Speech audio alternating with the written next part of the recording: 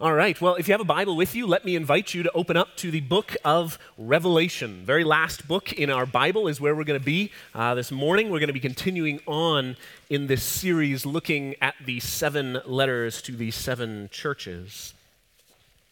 Well, a couple months ago, I found myself in what I will call an introvert's nightmare, all right? It was one of these social situations where it's just a little bit awkward and you don't really know how you're supposed to handle yourself. And so we were invited to a dinner party, and it was at a restaurant. And so if you've ever been to some of them, you get these long tables. And so everyone that we knew at this party was at one end of the table, and we were at the other end with no one we knew. And so we were kind of trapped, and it's a loud restaurant, so you can't actually talk to the people that we had come there to support and see. And so we found ourselves just talking to just the people that we were beside. And so I began to talk with the guy beside me, and actually turned out to be a very nice guy. It was actually a very lovely evening altogether. And so I asked him what he did, and he said, well, he runs his own business and does these things. And so he very politely responds back, well, what do you do? And it's always an interesting thing when I tell people what I do, especially when I've first met them, because I get 2 very different reactions to, well, I'm a pastor. On the one hand, I get people who immediately begin to look for any and everything else that they could talk about at that moment, anything to change the topic. And so oftentimes I'll end up saying, well, my wife is a math teacher, and they're like, great, let's talk about math. And immediately that becomes the response. However, actually, more often than not, the response I get is, really? I've never met a pastor before. Tell me about what you do. I have no idea what you do. And that's actually how this one turned out. The guy said, I've never met a pastor. I've never been to church. I actually have not one clue as to what you do in your job. Some of you might even be thinking that yourself. What does he do Sunday to Sunday? Does he do things, or is it just here right now? Well, so I began to talk about my week and began to explain, what it looks like to prepare a sermon, all the meetings that we've got with different staff, coordinating admin stuff, some of the counseling that happens, the outreach opportunities that we work on, and all this kind of stuff. And so he began to kind of understand, he began to relate it to his own experience. And so he said, oh, so it's kind of like you're running your own business. I said, sure, there's some parallels there. And so we began to talk about, here are some of the goals. So what kind of goals do you work towards? And so we talked about some of the things that we wanted to do, some of the outreach things. And he began to talk about his own experience of running businesses and kind of, creating strategies to make certain things work. And I realized that there was still a difference that we had missed. I said, well, I think that's true. And in a business, you can do cost-benefit analysis, and you can quantify, here's your sales, and here's what you spent, and all this kind of stuff, and you can work that out. I said, the problem is, in a church, it doesn't always work that way. Because the problem is, in a church, it's a lot harder to put numbers to certain things. How do you put a number to the relationships that are formed? How do you put a number to the change that happens in people's lives, in their understanding of the Bible or the gospel? Or how do you put a number to faithfulness to the Word of God? It's a lot harder to quantify some of those things. And I think even within Christian circles, we sometimes tend to look at the church through very external lenses.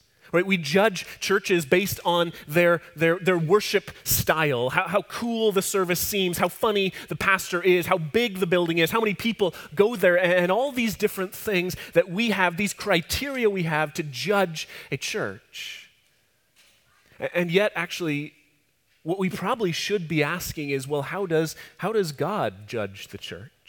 What are the markers that God has for his church? How does he assess a particular church, and how should that change how we look at it? And so this morning, that's what we're going to do. We're going to open up our Bibles to Revelation chapter 2, and we're going to look at this church that God is writing to. And we're going to look at the criteria that he has for what I'm going to call a healthy church. So if you have your Bibles with you, let me invite you to follow along with me. Revelation chapter 2, we're going to start in verse 8, the letter to the church in Smyrna. This is what Jesus writes to the church. And to the angel of the church in Smyrna write, the words of the first and the last, who died and came to life. I know your tribulation and your poverty, but you are rich. and the slander of those who say they are Jews and are not, but are a synagogue of Satan. Do not fear what you are about to suffer. Behold, the devil is about to throw some of you into prison, that you may be tested, and for 10 days you will have tribulation.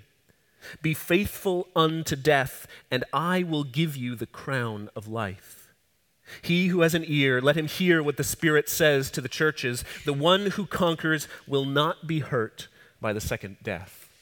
Well, that's as far as we're going to read. Would you bow your heads in a word of prayer with me? Father, we thank you so much. Lord, we thank you that you look at our lives through a different lens, Father, that you actually call us to faithfulness. Father, I thank you that you send us your Spirit to help and encourage and support and guide us through this task. And so, Father, this morning as we open your word, I pray, would you give us an ear to hear what you say to us here today in this church. Father, we pray, would you be at work in our hearts and in our lives that we might be faithful to you. We pray these things in your name. Amen. Amen. Well, we are looking at this letter to the church in Smyrna, and this is one of the few letters, there's only two, that Jesus writes to these 7 churches that he offers no correction. There's no rebuke in this letter, no correction to the church in Smyrna. It doesn't mean they were a perfect church. I don't think so. I think it actually means that there was no major flaw. There was nothing wrong that was, glaringly obvious that Jesus needed to correct. And so in many ways, this ought to be a model for us. Here is something we should aspire to. Here is a goal of a healthy church, because that, I hope, is our goal, that we would be a people that God has no reason to correct. And so this morning, I want us to kind of look through this and say, what are the markers of this church? See, they are commended for their willingness to endure suffering, poverty, and disgrace. Right? It's very much the opposite of an outward sign. Outwardly, it looked like things were going bad for this group of people, and yet Jesus turns that around. Right? He doesn't care about their numbers, doesn't care about their worship style, doesn't mention how cool they are. He looks at their heart. And so this morning, what I want us to see is I want us to look at this example that through poverty and slander, we do not need to be afraid, but can be faithful unto death. That is the mark of a healthy church. So let's look at this a little bit more. Start off by looking at poverty and slander. Look at verse 8 with me. And to the angel of the church in Smyrna write, the words of the first and the last who died and came to life. Now, I know you might kind of read that and think, oh, that's kind of a nice introduction. It's talking about Jesus. He's the one who's going to be writing this letter. But actually, as we've noticed already throughout the book of Revelation, there are really no wasted words. It's not as if he's just kind of giving a throwaway sentence. Actually, this was very specifically written to this church in this city. See, the city of Smyrna it's in Turkey on sort of the western border. And the history of that city was that at one point, about 500 years before this letter was written, that it was a large, prosperous city-state. They were doing well, and then they got overrun. The city was destroyed down to rubble. There was nothing left after the invaders destroyed them. And so they were reduced to ashes, and for 200 years, they didn't have anything there. There was just a few people living among the ruins until finally the Greeks came through and said we could actually make something of this place and began to build it back up. See, the history of Smyrna was a city that at one point was dead and now is alive. In fact, now it was one of the leading cities in all of the Asian province. In fact, they were competing with different cities. So Ephesus that we looked at last week and Pergamum that we're going to look at next week, there was a competition going on. Who would be the premier city in Asia? And they were trying different ways to accomplish this. And so they actually had this competition. Who could build the temple to the Roman emperor? And they would be the chief city. And actually Smyrna got that honor to build this temple to the emperor. They were thinking of themselves as the first and foremost. And so when Jesus writes to this church that is seemingly being swallowed up by this city, he writes to them and says, I am the first and the last. I am the one who was dead and has come to life. You need to realize what your city is bragging about. I have the real thing.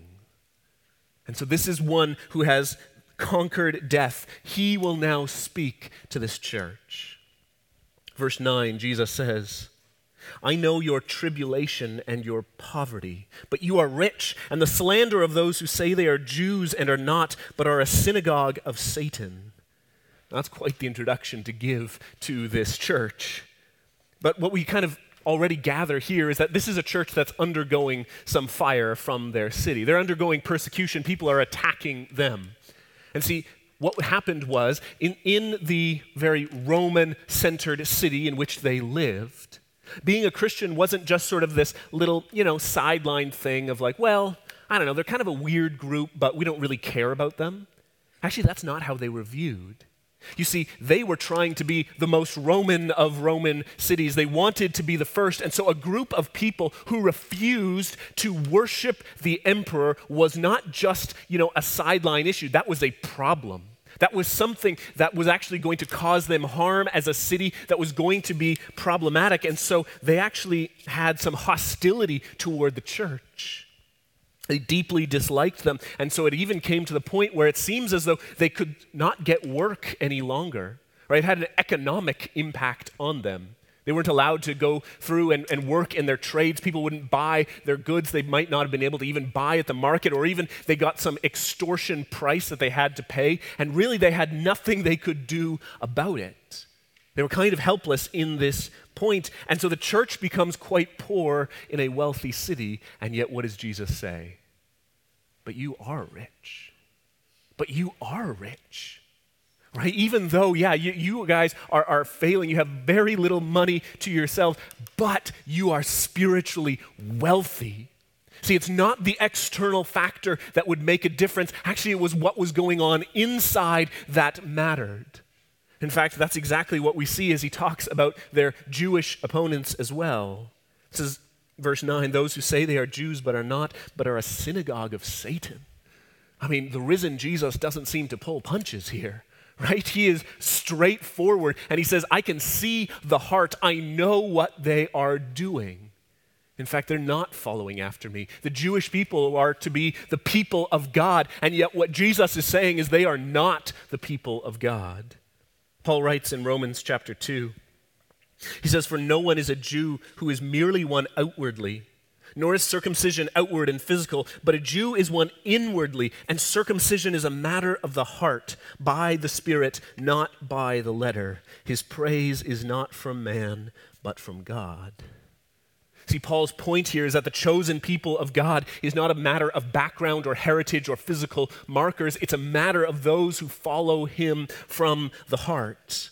And so Jesus says to this church, do not be worried by those who have the outward appearance of spirituality. Instead, be faithful through it. Do not be surprised that you are attacked for your faith.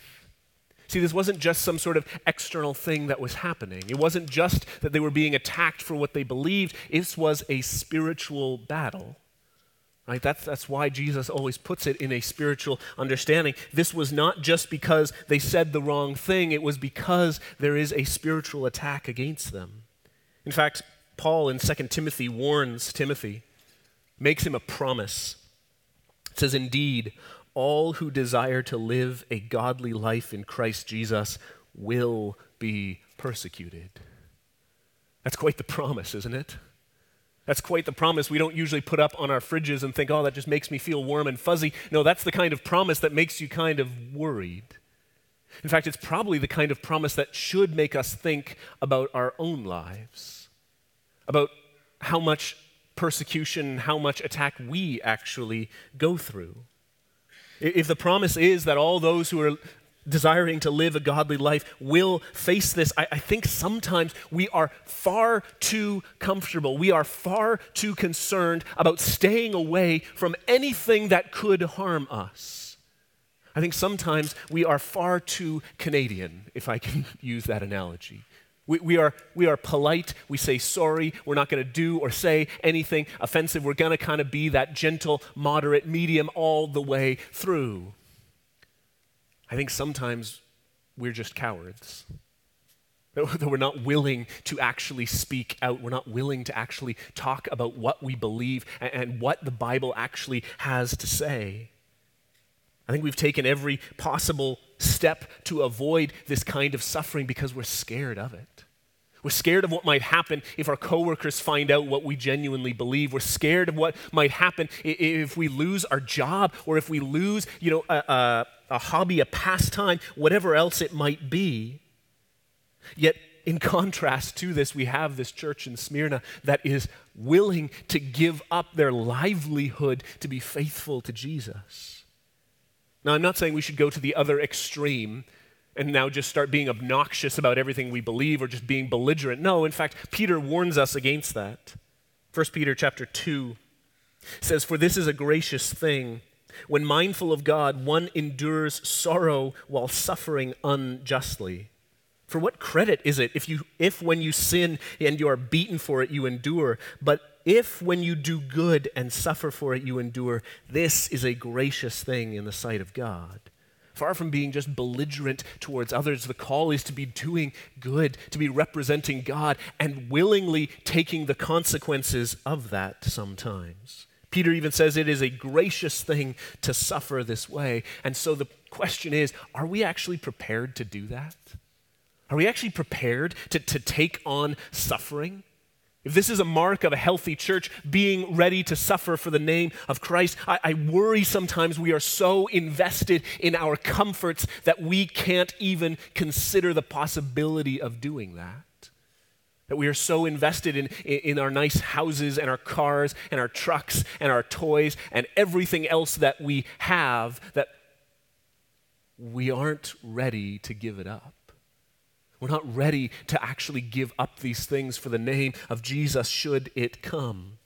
I think the spiritual war for us looks a little bit different, less openly hostile, and actually far more the danger of being just at ease with the way things are. See, I genuinely pray we don't face this kind of persecution, but here's what I pray more, that we'd actually be ready for it. More than that it wouldn't come, that we would be a people ready to give up our very lives for the name of Jesus. That we're ready to take on this kind of suffering and lay everything down for his name. See, this is what the church in Smyrna is being commended for. It's their willingness to suffer for the sake of Jesus. And so Jesus then tells them, all right, because of this, do not be afraid. Look back with me at verse 10. Jesus says, "Do not fear what you are about to suffer." Right? Do not be afraid. This command, do not fear, do not be afraid, we find actually all throughout the Bible. Right? In fact, we just came across it in our Christmas series as the angel visits Mary and Zechariah. The first thing the angel says is, "Do not be afraid." Right? We see Jesus talking to his disciples and says, "Do not be afraid." Paul writes to the churches and says, "Do not fear anything that is frightening." But it really seems like this is the moment to be afraid, doesn't it? As we continue on in verse 10, it says, "Behold, the devil is about to throw some of you into prison, that you may be tested, and for 10 days you will have tribulation."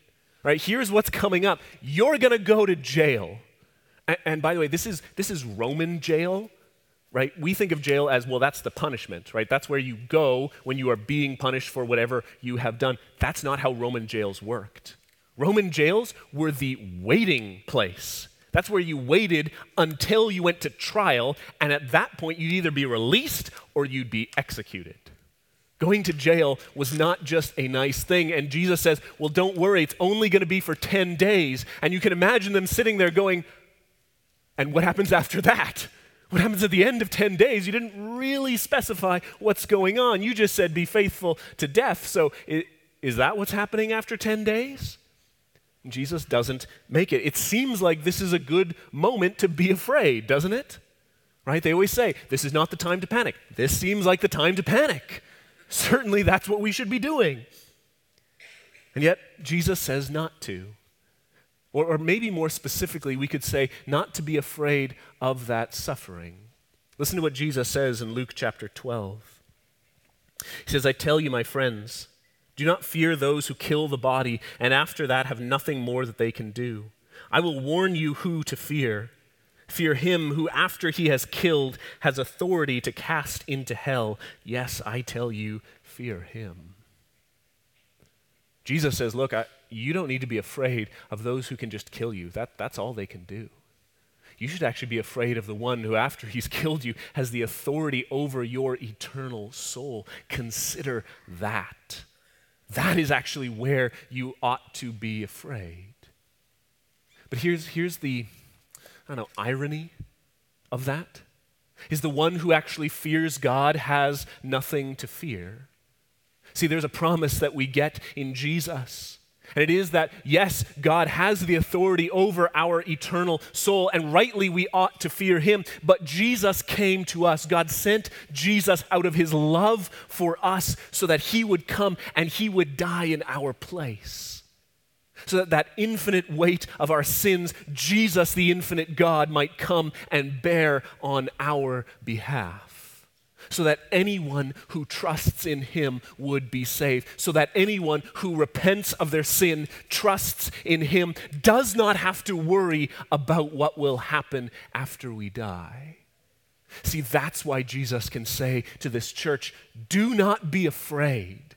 Because what will happen to you next will not change whether you suffer or not. This cannot change your eternal place before God. This suffering isn't going to nullify what Jesus has done for you. In fact, he ends this letter by saying, the one who conquers will not be hurt by the second death. It won't enter into that judgment. And so do not be afraid of everything that they can bring against it. None of it can separate you from Jesus. In fact, Paul writes in Romans chapter 8, he says, what can separate us from the love of God? And then he lists this whole bunch of things amongst one of them is suffering and persecution and all these things. And then he says, nothing in all of creation can separate us from the love of God in Christ Jesus. That is the promise that they have. So they do not need to be afraid of anything they might face. None of it can separate them from Jesus. But I think there's a second reason here as well. Verse 10 says, the devil is about to throw some of you into prison that you may be tested. There is a purpose to this. In fact, there's a goal for what is about to happen to them. Because some of you might well ask, okay, but why is this going to happen? Certainly God is big enough, is powerful enough to stop this from happening. Why do they have to suffer at all? And the answer we get is here, God actually has a purpose in this. He is looking to test them. He's looking to reveal something about them. Right? In fact, Jesus does this with his disciples on earth. Listen to John chapter 6. It comes to us in the feeding of the 5,000. It says, lifting up his eyes then, and seeing that a large crowd was coming toward him, Jesus said to Philip, his disciple, where are we to buy bread so that these people may eat? He said this to test him, for he himself knew what he would do. See, Jesus asks this little question, not to cause Philip to look foolish or anything like that. He's trying to bring out what Philip's faith actually looks like, what it's actually consisting of. Jesus already knows what he is going to do. Jesus even already knows what Philip is going to say, a test he kind of fails, by the way. But instead, he gives him this test so Philip can actually see, so we can actually learn what our faith genuinely looks like. See, I think so often we get caught up in all of our comforts and we are thinking to ourselves, I'm good. I'm not struggling in my faith at all. And sometimes God gives us tests to actually show us that there are some bumps there we hadn't dealt with. Right? It's a little bit like sitting on the couch and watching football and going, I could have caught that. I could have done that. And then you actually get out on the field, and after 5 yards, you're like wheezing and like, oh, okay, I can't do that. You couldn't even run that far, let alone catch it. See, that's what God does to us sometimes. He puts us out onto the field and says, all right, give it a shot. But it's not just to expose ourselves. It's not just to expose our weaknesses. Actually, it's how God is going to use and build us up as well. Listen to Romans chapter 5. It says, not only that, but we rejoice in our sufferings, knowing that suffering produces endurance, endurance produces character, and character produces hope, and hope does not put us to shame, because God's love has been poured into our hearts through the Holy Spirit who has been given to us. Paul says we can actually rejoice when we face this suffering. We can actually celebrate. Why? Not because the suffering is good. No, that isn't. But it's because that suffering is going to produce something in us. It'll produce endurance and character and hope. And because God has filled us with his Holy Spirit, we will actually begin to change through it. He will build us up in our faith through all of these experiences. And so Paul can say, I rejoice. I am glad when these things happen. Why? Because I know God is going to use it for my good. Yes, Satan is going to throw you, church, into jail. He is going to mean evil against you, but God will mean it for good. God will use it for your good. The church has no need to fear the suffering that's going to come up because it will not take us away from God, and God is going to use it for our good. Jesus is on the throne. The church does not need to be afraid. So yeah, poverty and slander are going to come. But do not be afraid. And the final thing Jesus says to this church is, be faithful. Verse 10 finishes with the line, be faithful unto death, and I will give you the crown of life. He who has an ear, let him hear what the Spirit says to the churches. The one who conquers will not be hurt by the second death. Jesus calls this church, be faithful unto even death, right? There are some of you who are going to be thrown into prison, and very likely this moment of death is coming sooner than you might think. And so Jesus says to this church that he loves, that he has no fault with. He doesn't say, run away. He doesn't say, escape from it. He says, actually, what I want you to do is be faithful through it. Be faithful even to the very end. Why? Because there is a crown that is waiting for you at the end. There is a prize that is yours, that is eternal life in heaven. See, here the image of a crown isn't one of royalty. It's actually of a prize. So if you think of the ancient Greeks and how they did the Olympics, right? They didn't get medals at the end of it. That's not what the athletes got. No, they got a crown, right? Usually it was made of olive branches and kind of curled together and laid on their head. It was the prize for the one who conquered, who was able to make it through to the very end. They received the prize. Jesus says, this is the prize that is waiting for you. For everyone who is faithful unto the end, there is the prize of eternal life waiting for you. Jesus actually tells us that because he wants us to be seeking after it, focused on it, moving towards it. That is the goal laid in front of us. In fact, Paul writes at the end of his life, he says, I have fought the good fight. I have finished the race. I have kept the faith. Henceforth there is laid up for me the crown of righteousness, which the Lord, the righteous judge, will award me on that day, and not only to me, but also to all who have loved his appearing. For all who would place their trust in Jesus Christ, this is the reward, that we would spend eternal life with Jesus. And so the call for the church, be faithful. Be faithful even amongst all the things that we are doing. Look, I know there's always so many things that go on in church, and there's so many things, even good things, that can distract us. Right? There's all manner of I don't want to name ministries because they're all good, but they can become distractions. We can become obsessed with having the right style or the amount of stuff we have or whatever else it might be. And it can distract us from what God says is most important, and that is that we would be faithful unto the end. I think we do that as churches. We do that as individual believers as well. We get ourselves distracted with all manner of different things that happen, that need to happen day after day. We get lost in kind of the daily grind of chores and work and kids and, all the things we do during the week and all of these things, driving around, becoming a taxi and all that stuff. And we begin to lose track of what we are called to do. We begin to take our eyes off of that prize that is waiting for us. So can I ask you, would you make it your genuine prayer? Lord, if I am forgotten when I die, if there is nothing left of my time here on earth but one thing, would it be this? That I was faithful.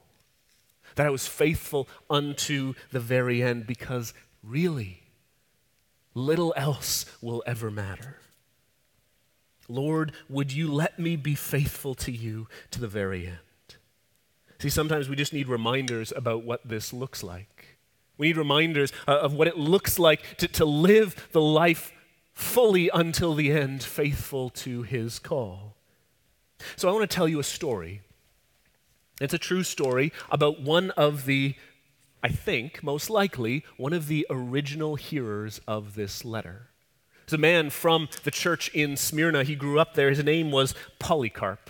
I know it's a funny name, but he was a pretty impressive man. He was, in fact, one of the students of John the Apostle, the guy who wrote the book of Revelation. His student, a guy named Polycarp, was in this church in Smyrna. Now, by the end of Polycarp's life, he had become one of the leaders in the church. He was a bishop, and he was teaching. And just as Jesus said, there was persecution. In fact, the city decided they were done with these Christians and had grown tired of them, and so they began to round up various different Christians and actually put them to death. And finally, they came for Polycarp.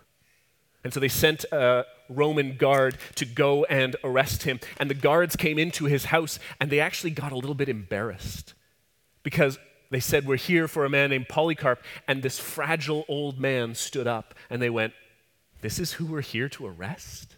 This guy? What is he going to be doing to us?" And in fact, he came out and he says, "I have some food and drink for you guys. Would you like something?" And so they sat and they ate with him as they were arresting him. They brought him away, and he spent time in prison and came to his trial. His trial took place in the middle of a Colosseum, stadium full of people, as there were wild animals and gladiators who were going to be put to death there as well. And when he walked out into the arena, his prosecutors looked at him and again felt sorry for him. And so they said, look, you got to just change your mind, please. They said, "Have respect for your old age. Swear by the fortune of Caesar. Repent and say, 'Down with the atheists.'" By the way, a little bit of historical trivia. Christians at this point were known as atheists, right? It's because we didn't have idols. Right? Idols were the gods. We didn't have any. We were atheists. Anyways, history has a sense of irony.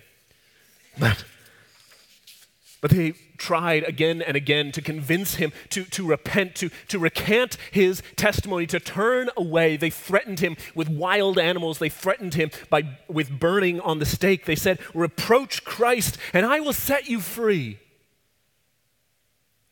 Polycarp's answer to them was this: 86 years have I served him, and he has done me no wrong. How can I blaspheme my King and my Savior? Polycarp had heard what Jesus called him to do.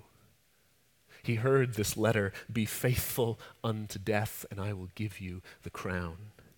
And Polycarp was burned at the stake for his faith.